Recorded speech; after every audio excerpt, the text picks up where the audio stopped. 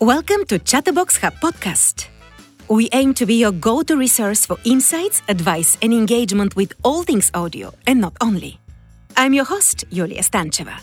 And now on to my guest, Stefan Kornikart, a multilingual and multi-award-winning voice actor. They call him Le Maestro. Not just because he is extremely talented actor, but also an incredibly skillful teacher, casting and games director. As a casting director, he teaches game developers how to create good audition sites and actors how to ace the audition. And in this podcast, Stefan and I talk about the many pitfalls and best practices in video game localization, castings, and recordings. We cover a lot in our chat, from the benefits of contacting a localization studio right from the start of your project and having a dedicated games consultant, to how to stand out in the video game casting and not end up on the blacklist of casting directors. He is a fascinating and inspiring person with tons of insight into the exciting world of video games. So let's not waste any more time and welcome my guest. Hello, Stefan. Hello. Such a pleasure to have you in our virtual studio. The pleasure is all mine. Since video games are such a big thing at the moment, I just want to start our conversation first with video games, if you don't mind.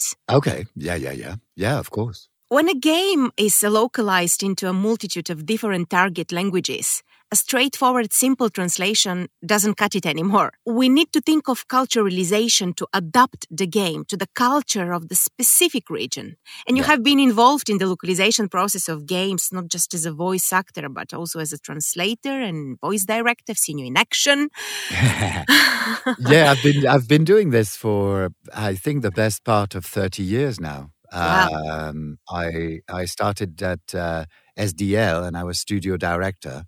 And I think the first job that we did in localization was Final Fantasy, the first one. Wow. So you can imagine, I think we're now at Final Fantasy 15 or 16 in terms of game numbers.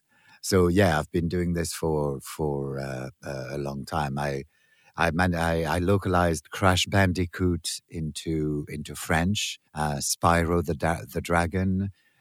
Well, not just French, because when I was directing in 5 languages, so I was able to do a lot of it. Yeah, it's the localization issue is really a minefield, because you really have to take into account the destination language, the destination culture, and my main thing when I go into a studio and I've got to localize is we try to make it better than the original language.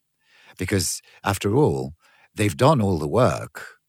All we need to do is to sort of raise it even more. So our main aim is to make it better. That's a great aim. Well, yeah, because it makes sense at the end of the day. You know, once again, all the work has been done. But what we can do is bring that special flair for the culture.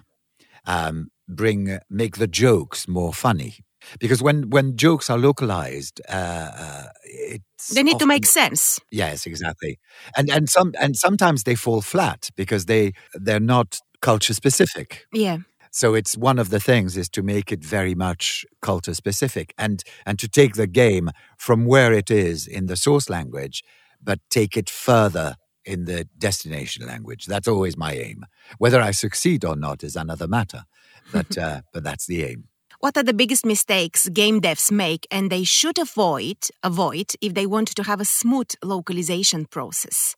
Well, ideally, you want to think about localization right from the start and have a consultant there who can help you avoid the pitfalls. Like, for example, file naming. It's something as simple as that. If the game evolves in the source language in a very organic matter, your file naming is going to be fairly erratic. It's not going to be structured right from the start. And when it comes to localization, well, first of all, you need the translations to be able to answer each other if we're talking about a dialogue, for example.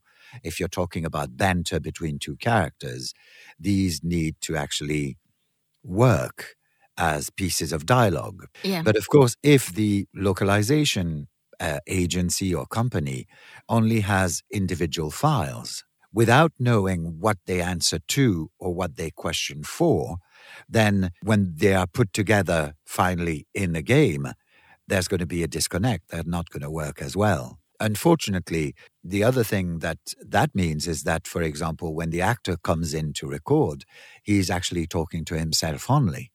Because he cannot hear what he is answering to.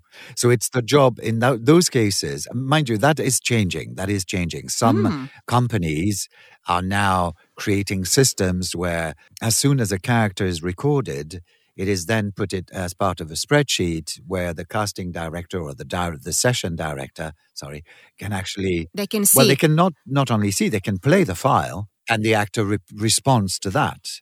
Brilliant. But very, very few studios are actually doing that. It's only the sort of top-notch developers and localization studios. It would be great if this becomes practice everywhere, because this will ensure that the actors are responding organically and in a more believable way to taking part in the conversation. Absolutely. And also that they sort of fit the same volume. Yeah. For example, the same distance of speech. That if there's any issue with the translation, that it is actually picked up as well in the studio. And that makes the work of the director so much easier. Yeah. Because actors can be trusted to respond if they're proper actors. Yeah, absolutely. They will respond. They will sort of act. And they can use techniques like Meisner in order to be able to really answer the person they're talking to. Whereas if they're talking on their own, then it really is a question of guesswork. And guesswork is never good when you're talking localization. And even if you've got a director who tells you, oh, this line has been recorded like this, it's still not 100% sure that because he can't check on the day. Also, pronunciations. Even though one of the main things when you start localizing, mainly when you start voicing, is to create what we call the Bible, the pronunciation Bible, which allows everyone to sort of pronounce names and place names and so on exactly the same way. And this is so important, yeah. Exactly. If you don't answer to someone and you hear their pronunciation, then there might also be a disconnect. Or you might repeat the same name. Like, for example, the sentence, have you been to Paris? And the answer normally would not repeat the word Paris. It would say, yes, I've been there. But if the localization is separate and each file has been translated separately and arrived separately, it might be that the answer, yes, I've been to Paris. Do you see what I mean? Yeah. Which would not be natural, because in that case, you repeat the name, the noun, the place name, but in a conversation you wouldn't. Yeah. So there are so many, many pitfalls. And that's why it's more and more I get asked to work as a consultant by developers and to sort of point out the potential pitfalls. But the main pitfall is file naming and file organization. And this is a massive job. Oh, it's absolutely massive. It's absolutely massive.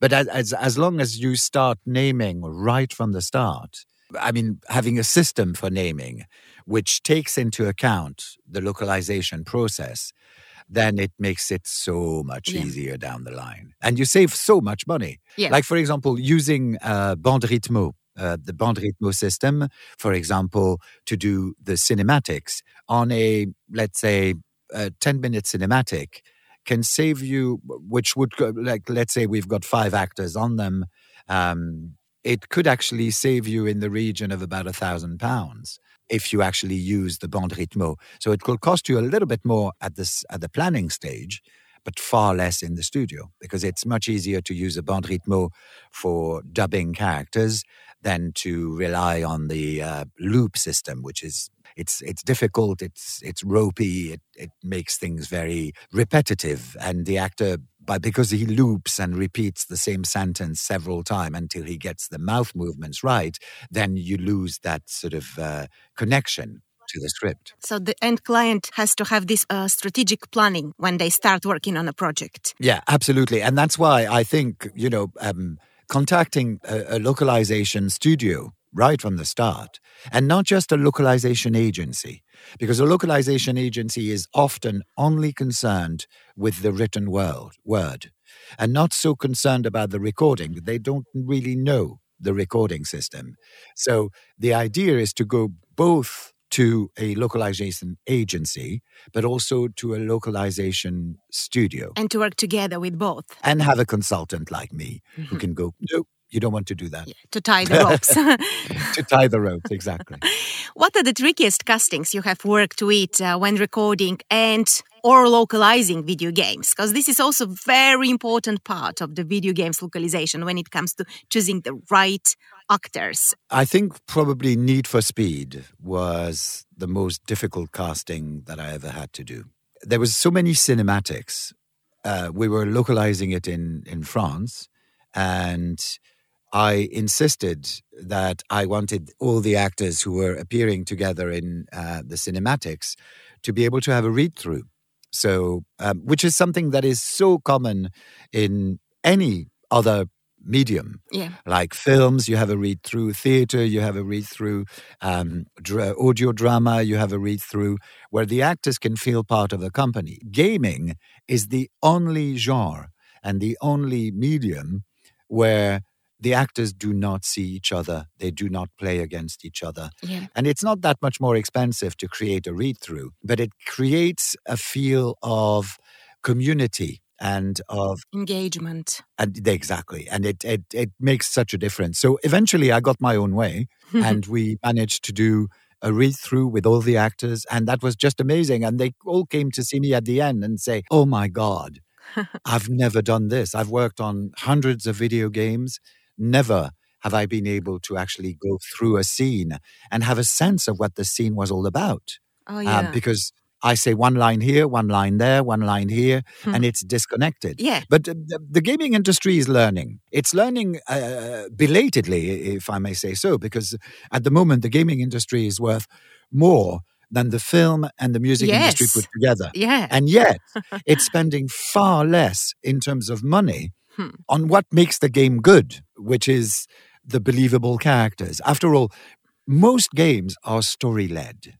If the suspension of disbelief falls flat, then your game will fall flat as well. So it makes an absolute sense to actually maximize your chips in that, in that gamble. So yes, that was probably one of the most difficult castings I ever had to do. Which you approached with innovation. Well, also one of the things one has to bear in mind is that in a video game, you really want all the voices to be different. Yeah. And that's one of the things I teach. I teach actors how to ace the audition side. And that was going to be my next question. Oh, really? Okay. Yeah, definitely. It's so important to know how to nail the video game audition and get casted, because ultimately this is what we all want. Yes. And also, I teach two things. I teach developers how to create good sides, because I get sides as a casting director, not just for localization, but for also sort of working from, in English, where nothing has been done so far. We're writing the story. We're writing the script. We're writing the tree. I get a casting side, which is all about. So let's say I'm casting a potato farmer in Russia, and the storyline is all about intergalactic wars happening on several worlds. That has no relevance to the character of the potato farmer that I'm actually casting. And so sometimes they send me sort of massive, like 3-page long description of the game, when in fact, for the casting purposes, first of all, you want to keep it to 1 page or 2 pages at most, because otherwise it's too much information for the actor. Yeah. But what should be on the casting is what relates to the character. Yes. And only to the character. Not give me the whole shebang. Background story. Exactly. Because that is completely irrelevant. The second thing is also to be very clear that when a casting director, so often it's casting directors who write the sides when they're attached to the company. But when it's developers, it's the writers. And often they don't bear in mind what it is that the casting director will be listening for. And the casting director wants to listen and to hear an array of emotions, an array of loudness, of projection, an array of intent. He doesn't want every line to be pretty much the same. What he wants is to see in one set of sides what the actor is capable of. Yeah. So if, for example, what you should have is hyper projected, you should have fear, you should have tears. I mean, provided, of course, that they are part of your character's journey in the game.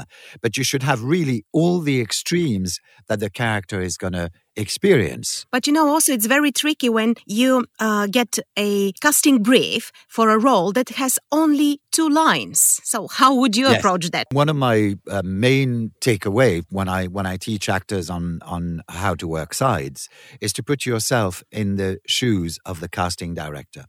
And if you haven't got the material, then you create the material. So as long as, for example, you do the first 2, let's say you've got 2 lines, and the 2 lines are one angry projected line, the other one is a soft, very close-up, emotional line. I will record those 2. And provided the casting director has listened to both, then after that, it's my own play. I can make it longer if I want to. So what I would do is write stuff. I would write a script, or I would write lines that will target the various emotions that I think my character, from the character description, will go through, and make sure I hit them. So, for example, in this one, I would put a sarcastic line afterwards, and then I would put a despair line, and then I would put a panicked line. I would make sure that I put emotes, like, for example, the laughter or grunts or things like that. And usually I advise, because that's one thing I do myself all the time, and I book quite a lot myself as a voice actor, is I would make sure that I am memorable for the right reasons. And being memorable for the right reasons is one of the main takeaways that you can have. Because for a main character, let's say, for example, I was cast in Maximilian in Overwatch. And in Overwatch, I think as far as I know, they had over 30 or 40 submissions for the character. The casting took a year. Wow. And I think that what made me stand out was the fact that I gave them more than what was on the casting sheet. I had a song at the end, in character, obviously. And then I had a sort of stream of consciousness kind of little speech where the character is talking about his core values and his core ideologies. And that basically means that not only have you sort of done the job, you've read the lines, but you've also thought. Yeah, you've gone the extra mile. Exactly, and you've given birth to that character, to a character. And one of the things to remember is that the character's characteristics are defined during the audition process. It is very rare that you audition for a character with a particular choice and then you go into a studio and they want something completely different.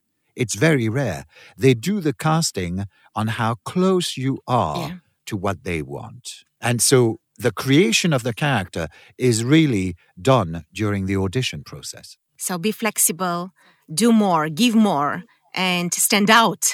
Absolutely. Stand out. Be memorable for the right reasons, and make sure you prick their ears. Make sure you're noticed. Yeah. Because you are fighting, or you're competing against people who are probably as good, if not better than you are.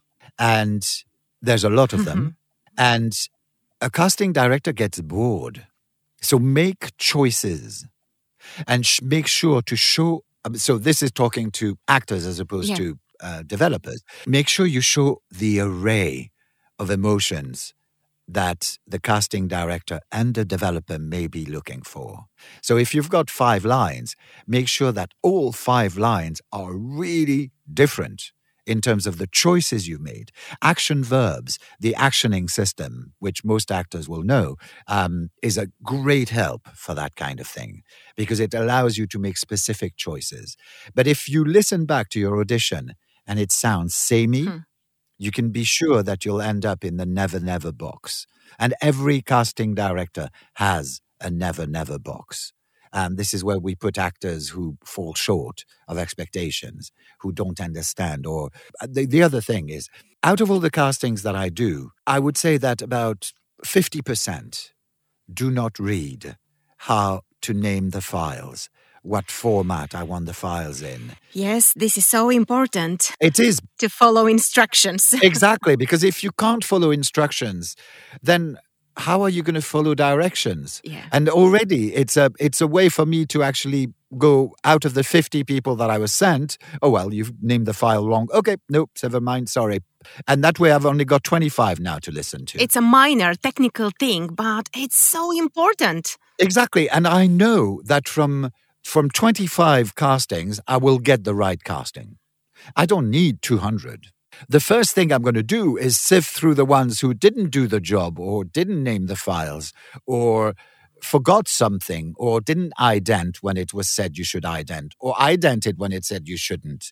And then those go into the never box. And then I end up with, let's say, 25, which is what I need to do a casting. I don't need more. You do the casting on many stages until you finally get closer. Exactly. And the first one is to actually make sure that people they've done their homework. Exactly. They've read the brief. And one of the main in my classes I always teach actors to actually write aside. And that by writing aside and putting yourself in the shoes of the casting director, it really makes you understand what it is casting directors are looking for, and therefore what to look for when you get aside. And if, for example, it says ironic and you go angry, then you're out of the park. Big mistake. Exactly. So make sure you've got a pen and paper and you actually don't just read, but you write down, because then it forces the information to go through the hippocampus, which is at the back of your brain and which is where our memory lies.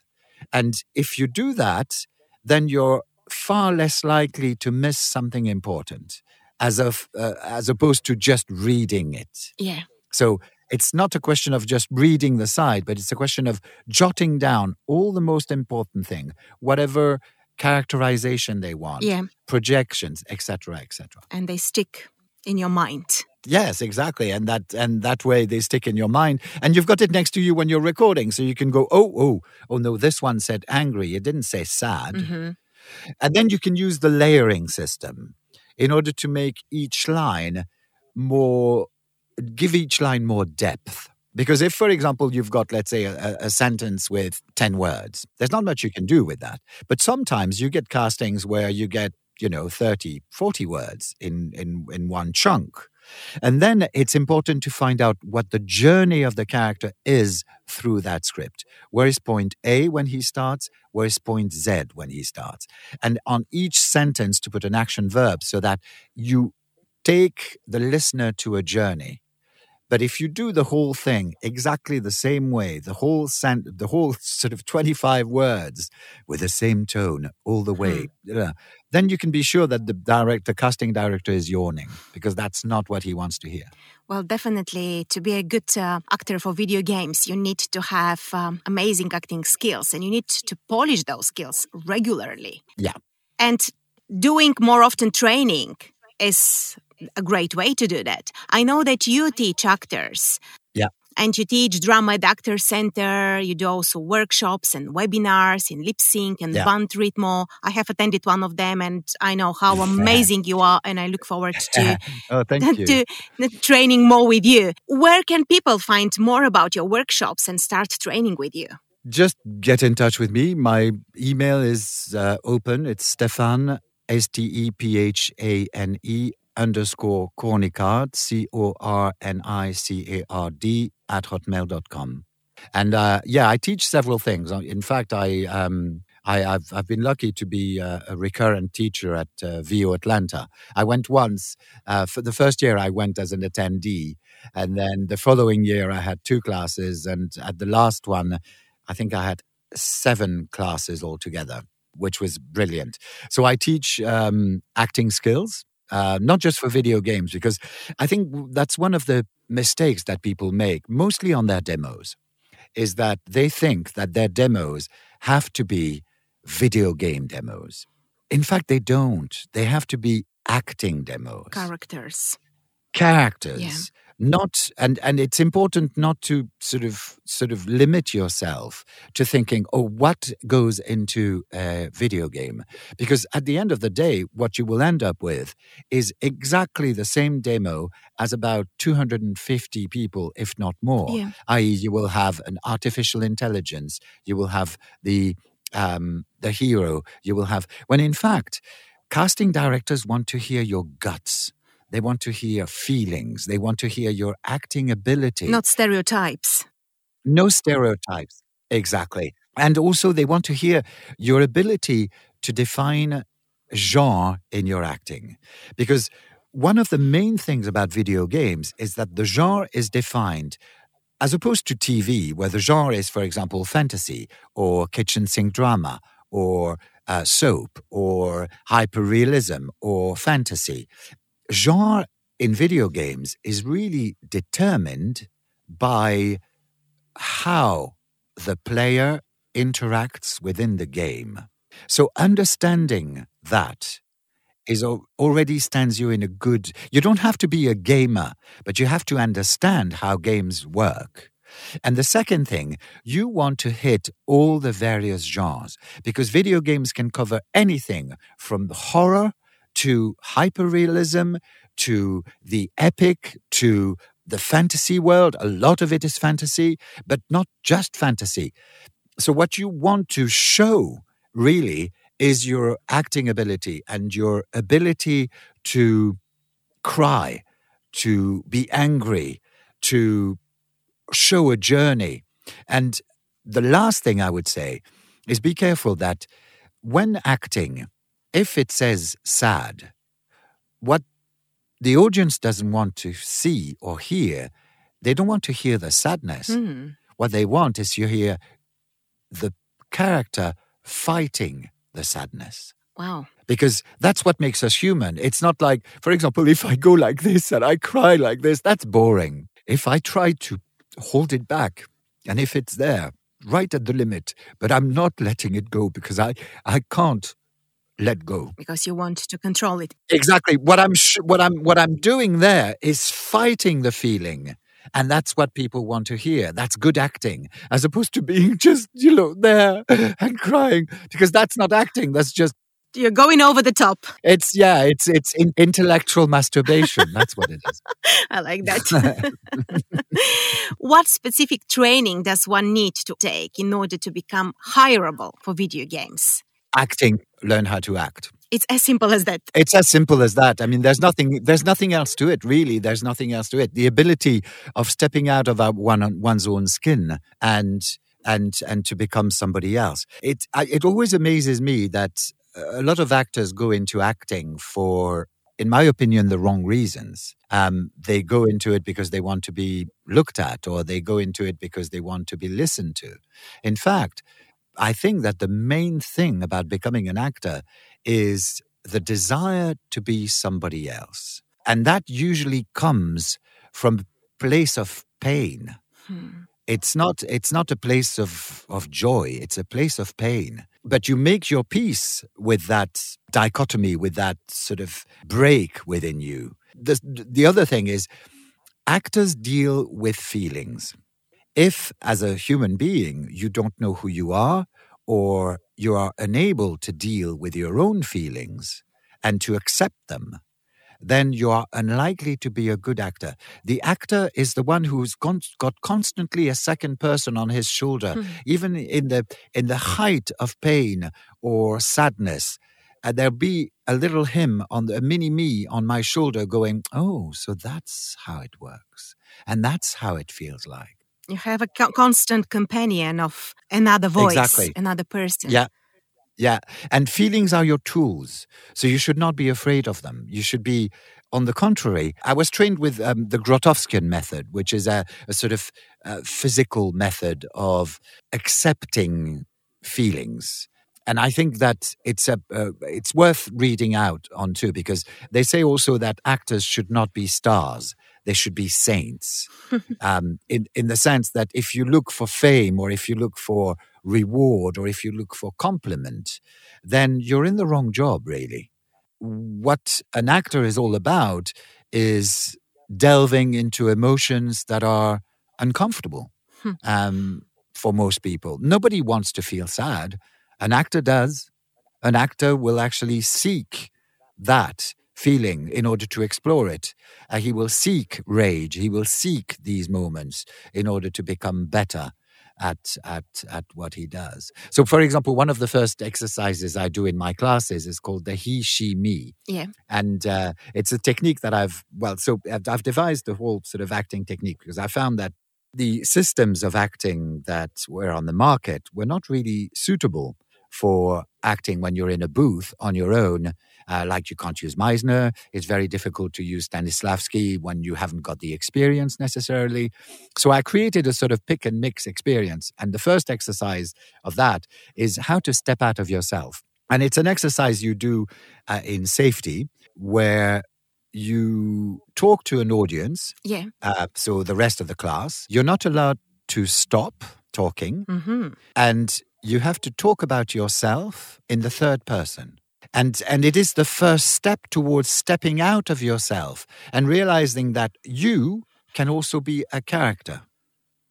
But usually it becomes quite painful because the more you're told not to talk about something, or the more you're told that you can't stop talking, the more you will tend to go towards the things that are most painful. Yeah. And it often ends in tears, but tears are okay. It's a safe place. And if you can accept those tears and accept who you are, then that is the first step to becoming an actor. It's like you are peeling off the layers of onion. Yeah, exactly. And you're revealing more and more of your inner being. Absolutely. And you're taking off the carapace, the sort of protective gear that all of us wear all the time in order not to feel. We love feeling joy. We love feeling happiness. We love feeling, that we're valued.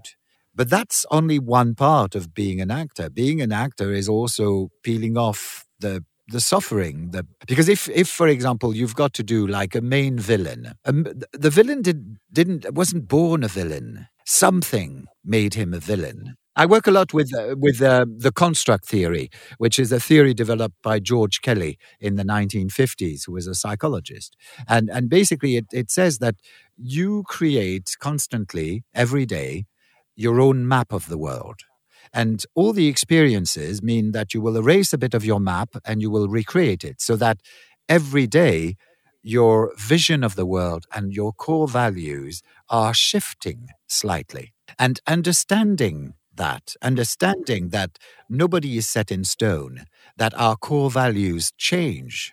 And what makes our core values evolve? Like, for example, if someone is lied to all the time throughout his childhood, well, this person is very likely to have an issue with trust. Yes. But eventually, if, after 10 years of being told the truth, then perhaps he will start to trust humanity again. So it's a question of understanding how you get to the character. The more you tap into your authentic inner self, the more believable and authentic actor you will be. Yes. And authentic doesn't mean necessarily, authentic can work in different genres. If, for example, you play a cartoon character who suddenly sees his schemes to become the sort of master of the universe fall apart, and he goes, no, I wanted the world. My pain is a true pain. It's there. It's honest. It's what changes is the delivery of that pain. So understanding that being honest doesn't mean being necessarily realistic. Mm-hmm. You can be cartoony and be true. You can be epic and be true.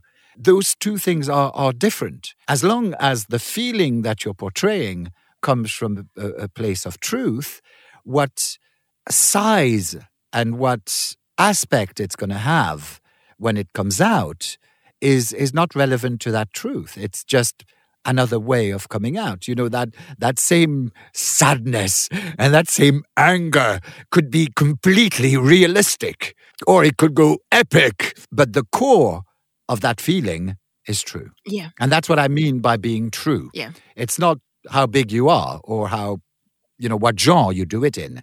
It's that feeling comes from a place of truth. Fantastic. Wow. Thank you so much. You're very welcome.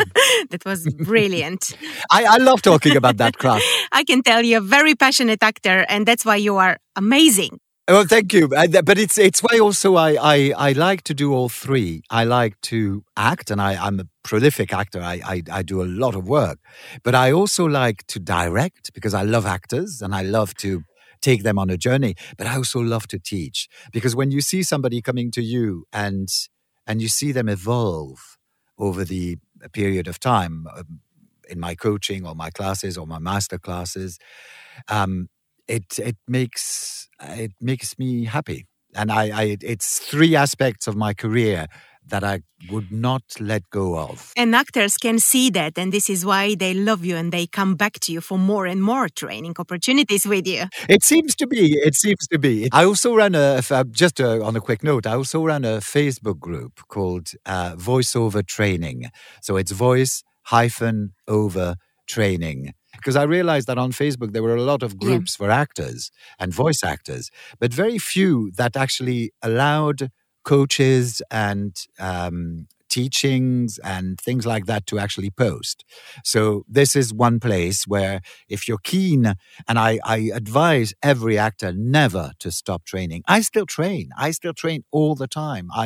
In fact, I vet most of the people who post on my Facebook group. So voiceover training is a place where you will find a lot of information, sometimes free advice, sometimes little tips. It's a brilliant group. I'm part of it and I love it. It's also a very friendly group. Yes. I think. And people are willing to help each other. Yes, absolutely. But it's one thing I found very much about the voiceover industry. It's a generous bunch of people. And I think perhaps it's because they're not necessarily in camera. And I find that actors who are not in camera, i.e. voice actors, are often less up their own arses, if you excuse my French, than visual actors. Because it requires a form of humility to be not seen, to be just a voice. Yeah. And I think that what it really does is that it means that you're a good person. I truly believe that. And I've rarely met a voice actor who was not a generous person. And I cannot say the same thing about visual actors. And it's a very different, because if you insist on being visually seen, on being there, then perhaps you do acting for the wrong reason. It's an interesting thought, perhaps, for a later discussion. Yes, absolutely. I'm sure I'm going to get loads of hate mail from actors who go, "How dare you!" And you have worked, with big screen names. You have played in Saving Private Ryan by Steven Spielberg alongside Tom Hanks and Matt Damon. Yeah, and I found that usually the people who were, like, for example, Steven Spielberg, I was lucky enough to basically for nearly 2 weeks to eat lunch with him and Tom Hanks and all the gang for 2 weeks. This must have been a great experience for you. Yes, it was a bit daunting, I must say, because you don't want to open your mouth to say something stupid when you're sort of sitting next to them. But at the same time, they were probably the most down-to-earth people I've ever met. And I find that the higher up you go in talent, the less ego there is. And that's one of the things I try to emulate. That's the right proportion. Exactly. And I say that's one of the things when casting directors or directors in a session say, "Oh, I'm sorry, I'm sorry to ask you." I said, I have no ego. I really don't. When I'm working, I have no ego because my job is to do what I'm asked to do. So I don't have any problems sort of changing what I do. I will bring in my suggestions. I will bring in my talent and whatever there is. And good nature. And good nature and all that. But ego, I leave at the door. And I know for a fact that there are some amazing voice actors. I mean, amazing in terms of their talent that I will never work with again. And I will never cast them again because they were a nightmare in the studio. And do you know what casting directors talk about when they meet? Bad actors. Oh, dear. But not bad actors as in bad, not good. Their acting skills are good, but their people skills are shit. And that's what we talk about. Such and such gave me such a hard time. Or such and such does not follow direction, or such and such is so full of himself that he's impossible to work with. These are the people we talk about. And nobody wants to be in the blacklist of casting directors. No, exactly. Exactly, because if you, excuse my French, but if you fuck up with one casting director, the likelihood is another casting director will hear about it. Because I know that when I talk to other casting directors or other directors, I talk about the people who gave me a hard time. If you fuck up with one person, you actually may have fucked up with about several. They talk to each other. Be nice. Nobody wants a bastard in the booth. Yes, but be likable and nice and kind in a very genuine way. Absolutely.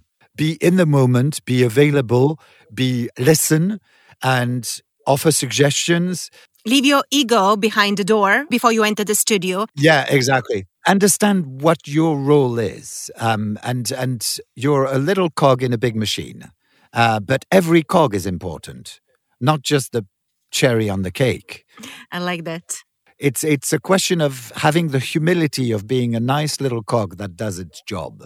If every cog does its job, then the machine works well. It's as simple as that. Well, no wonder you are a winner of One Voice 2020 Inspiration Award. Oh, that was good. That was good. What does that mean to you? You say that you don't have an ego, but I'm sure that... Oh, I have feelings. I don't have ego. I really don't have an ego. But it must feel really special for you to be such an inspiration to so many other actors and voiceover artists. Yes, it does.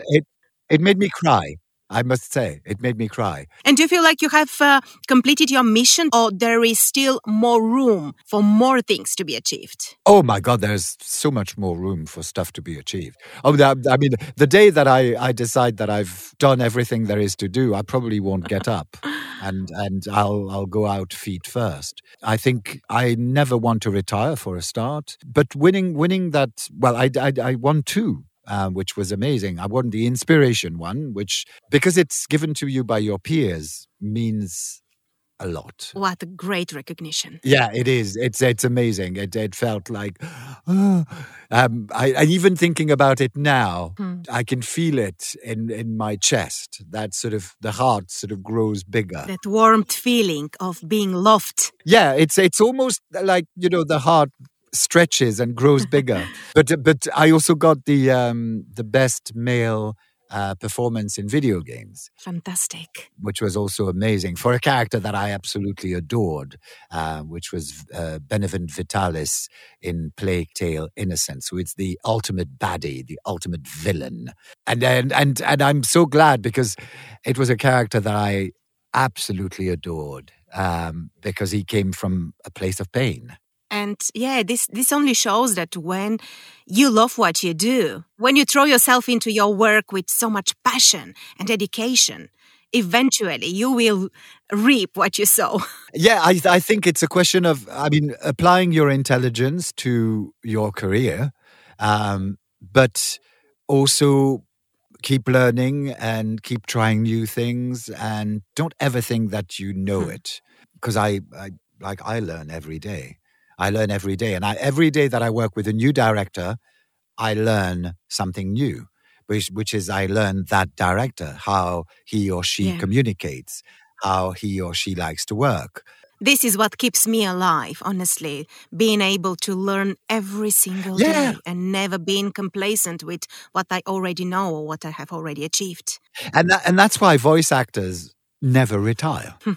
We don't, because we don't want to. It's not like we do a 9-to-5 job, which we hate.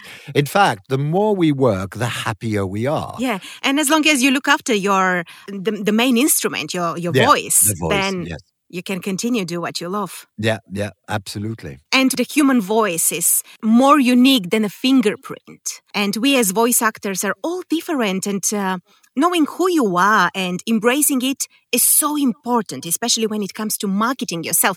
And you, Stefan, are the guru of social media marketing. Am I? Yeah, you do a great job putting yourself out there. Do I? I'm not sure. I took a class. Obviously, I'm from a generation before computers. And so social media for me, I mean, I love it now, but I'm still old school in the sense that I work mainly on Facebook. But I did take a class on what it is you should be doing. One of the main pet hates that I've got is those people who post when they've really got nothing to say, but when they plan all their questions on Instagram, and it's like it's random questions. It's like, what's your favorite thing in the morning?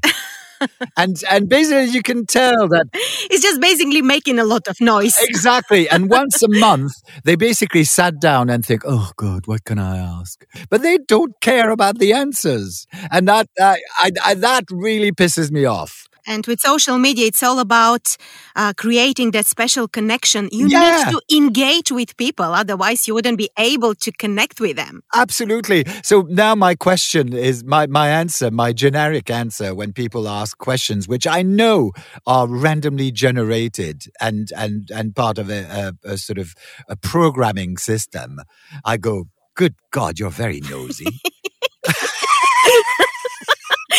Well, at least you've been honest. Yeah, exactly. Because I'm thinking, if I can take the time, every other day or once a week or whatever, of actually posting what I think is relevant to the people who are interested in what I do. Yeah. Where do you get your inspiration from? My inspiration is, to be honest, I don't know. I can't really say that I've got role models or people that I absolutely look up to, and I just try to be the best I can be for as long as I can be it.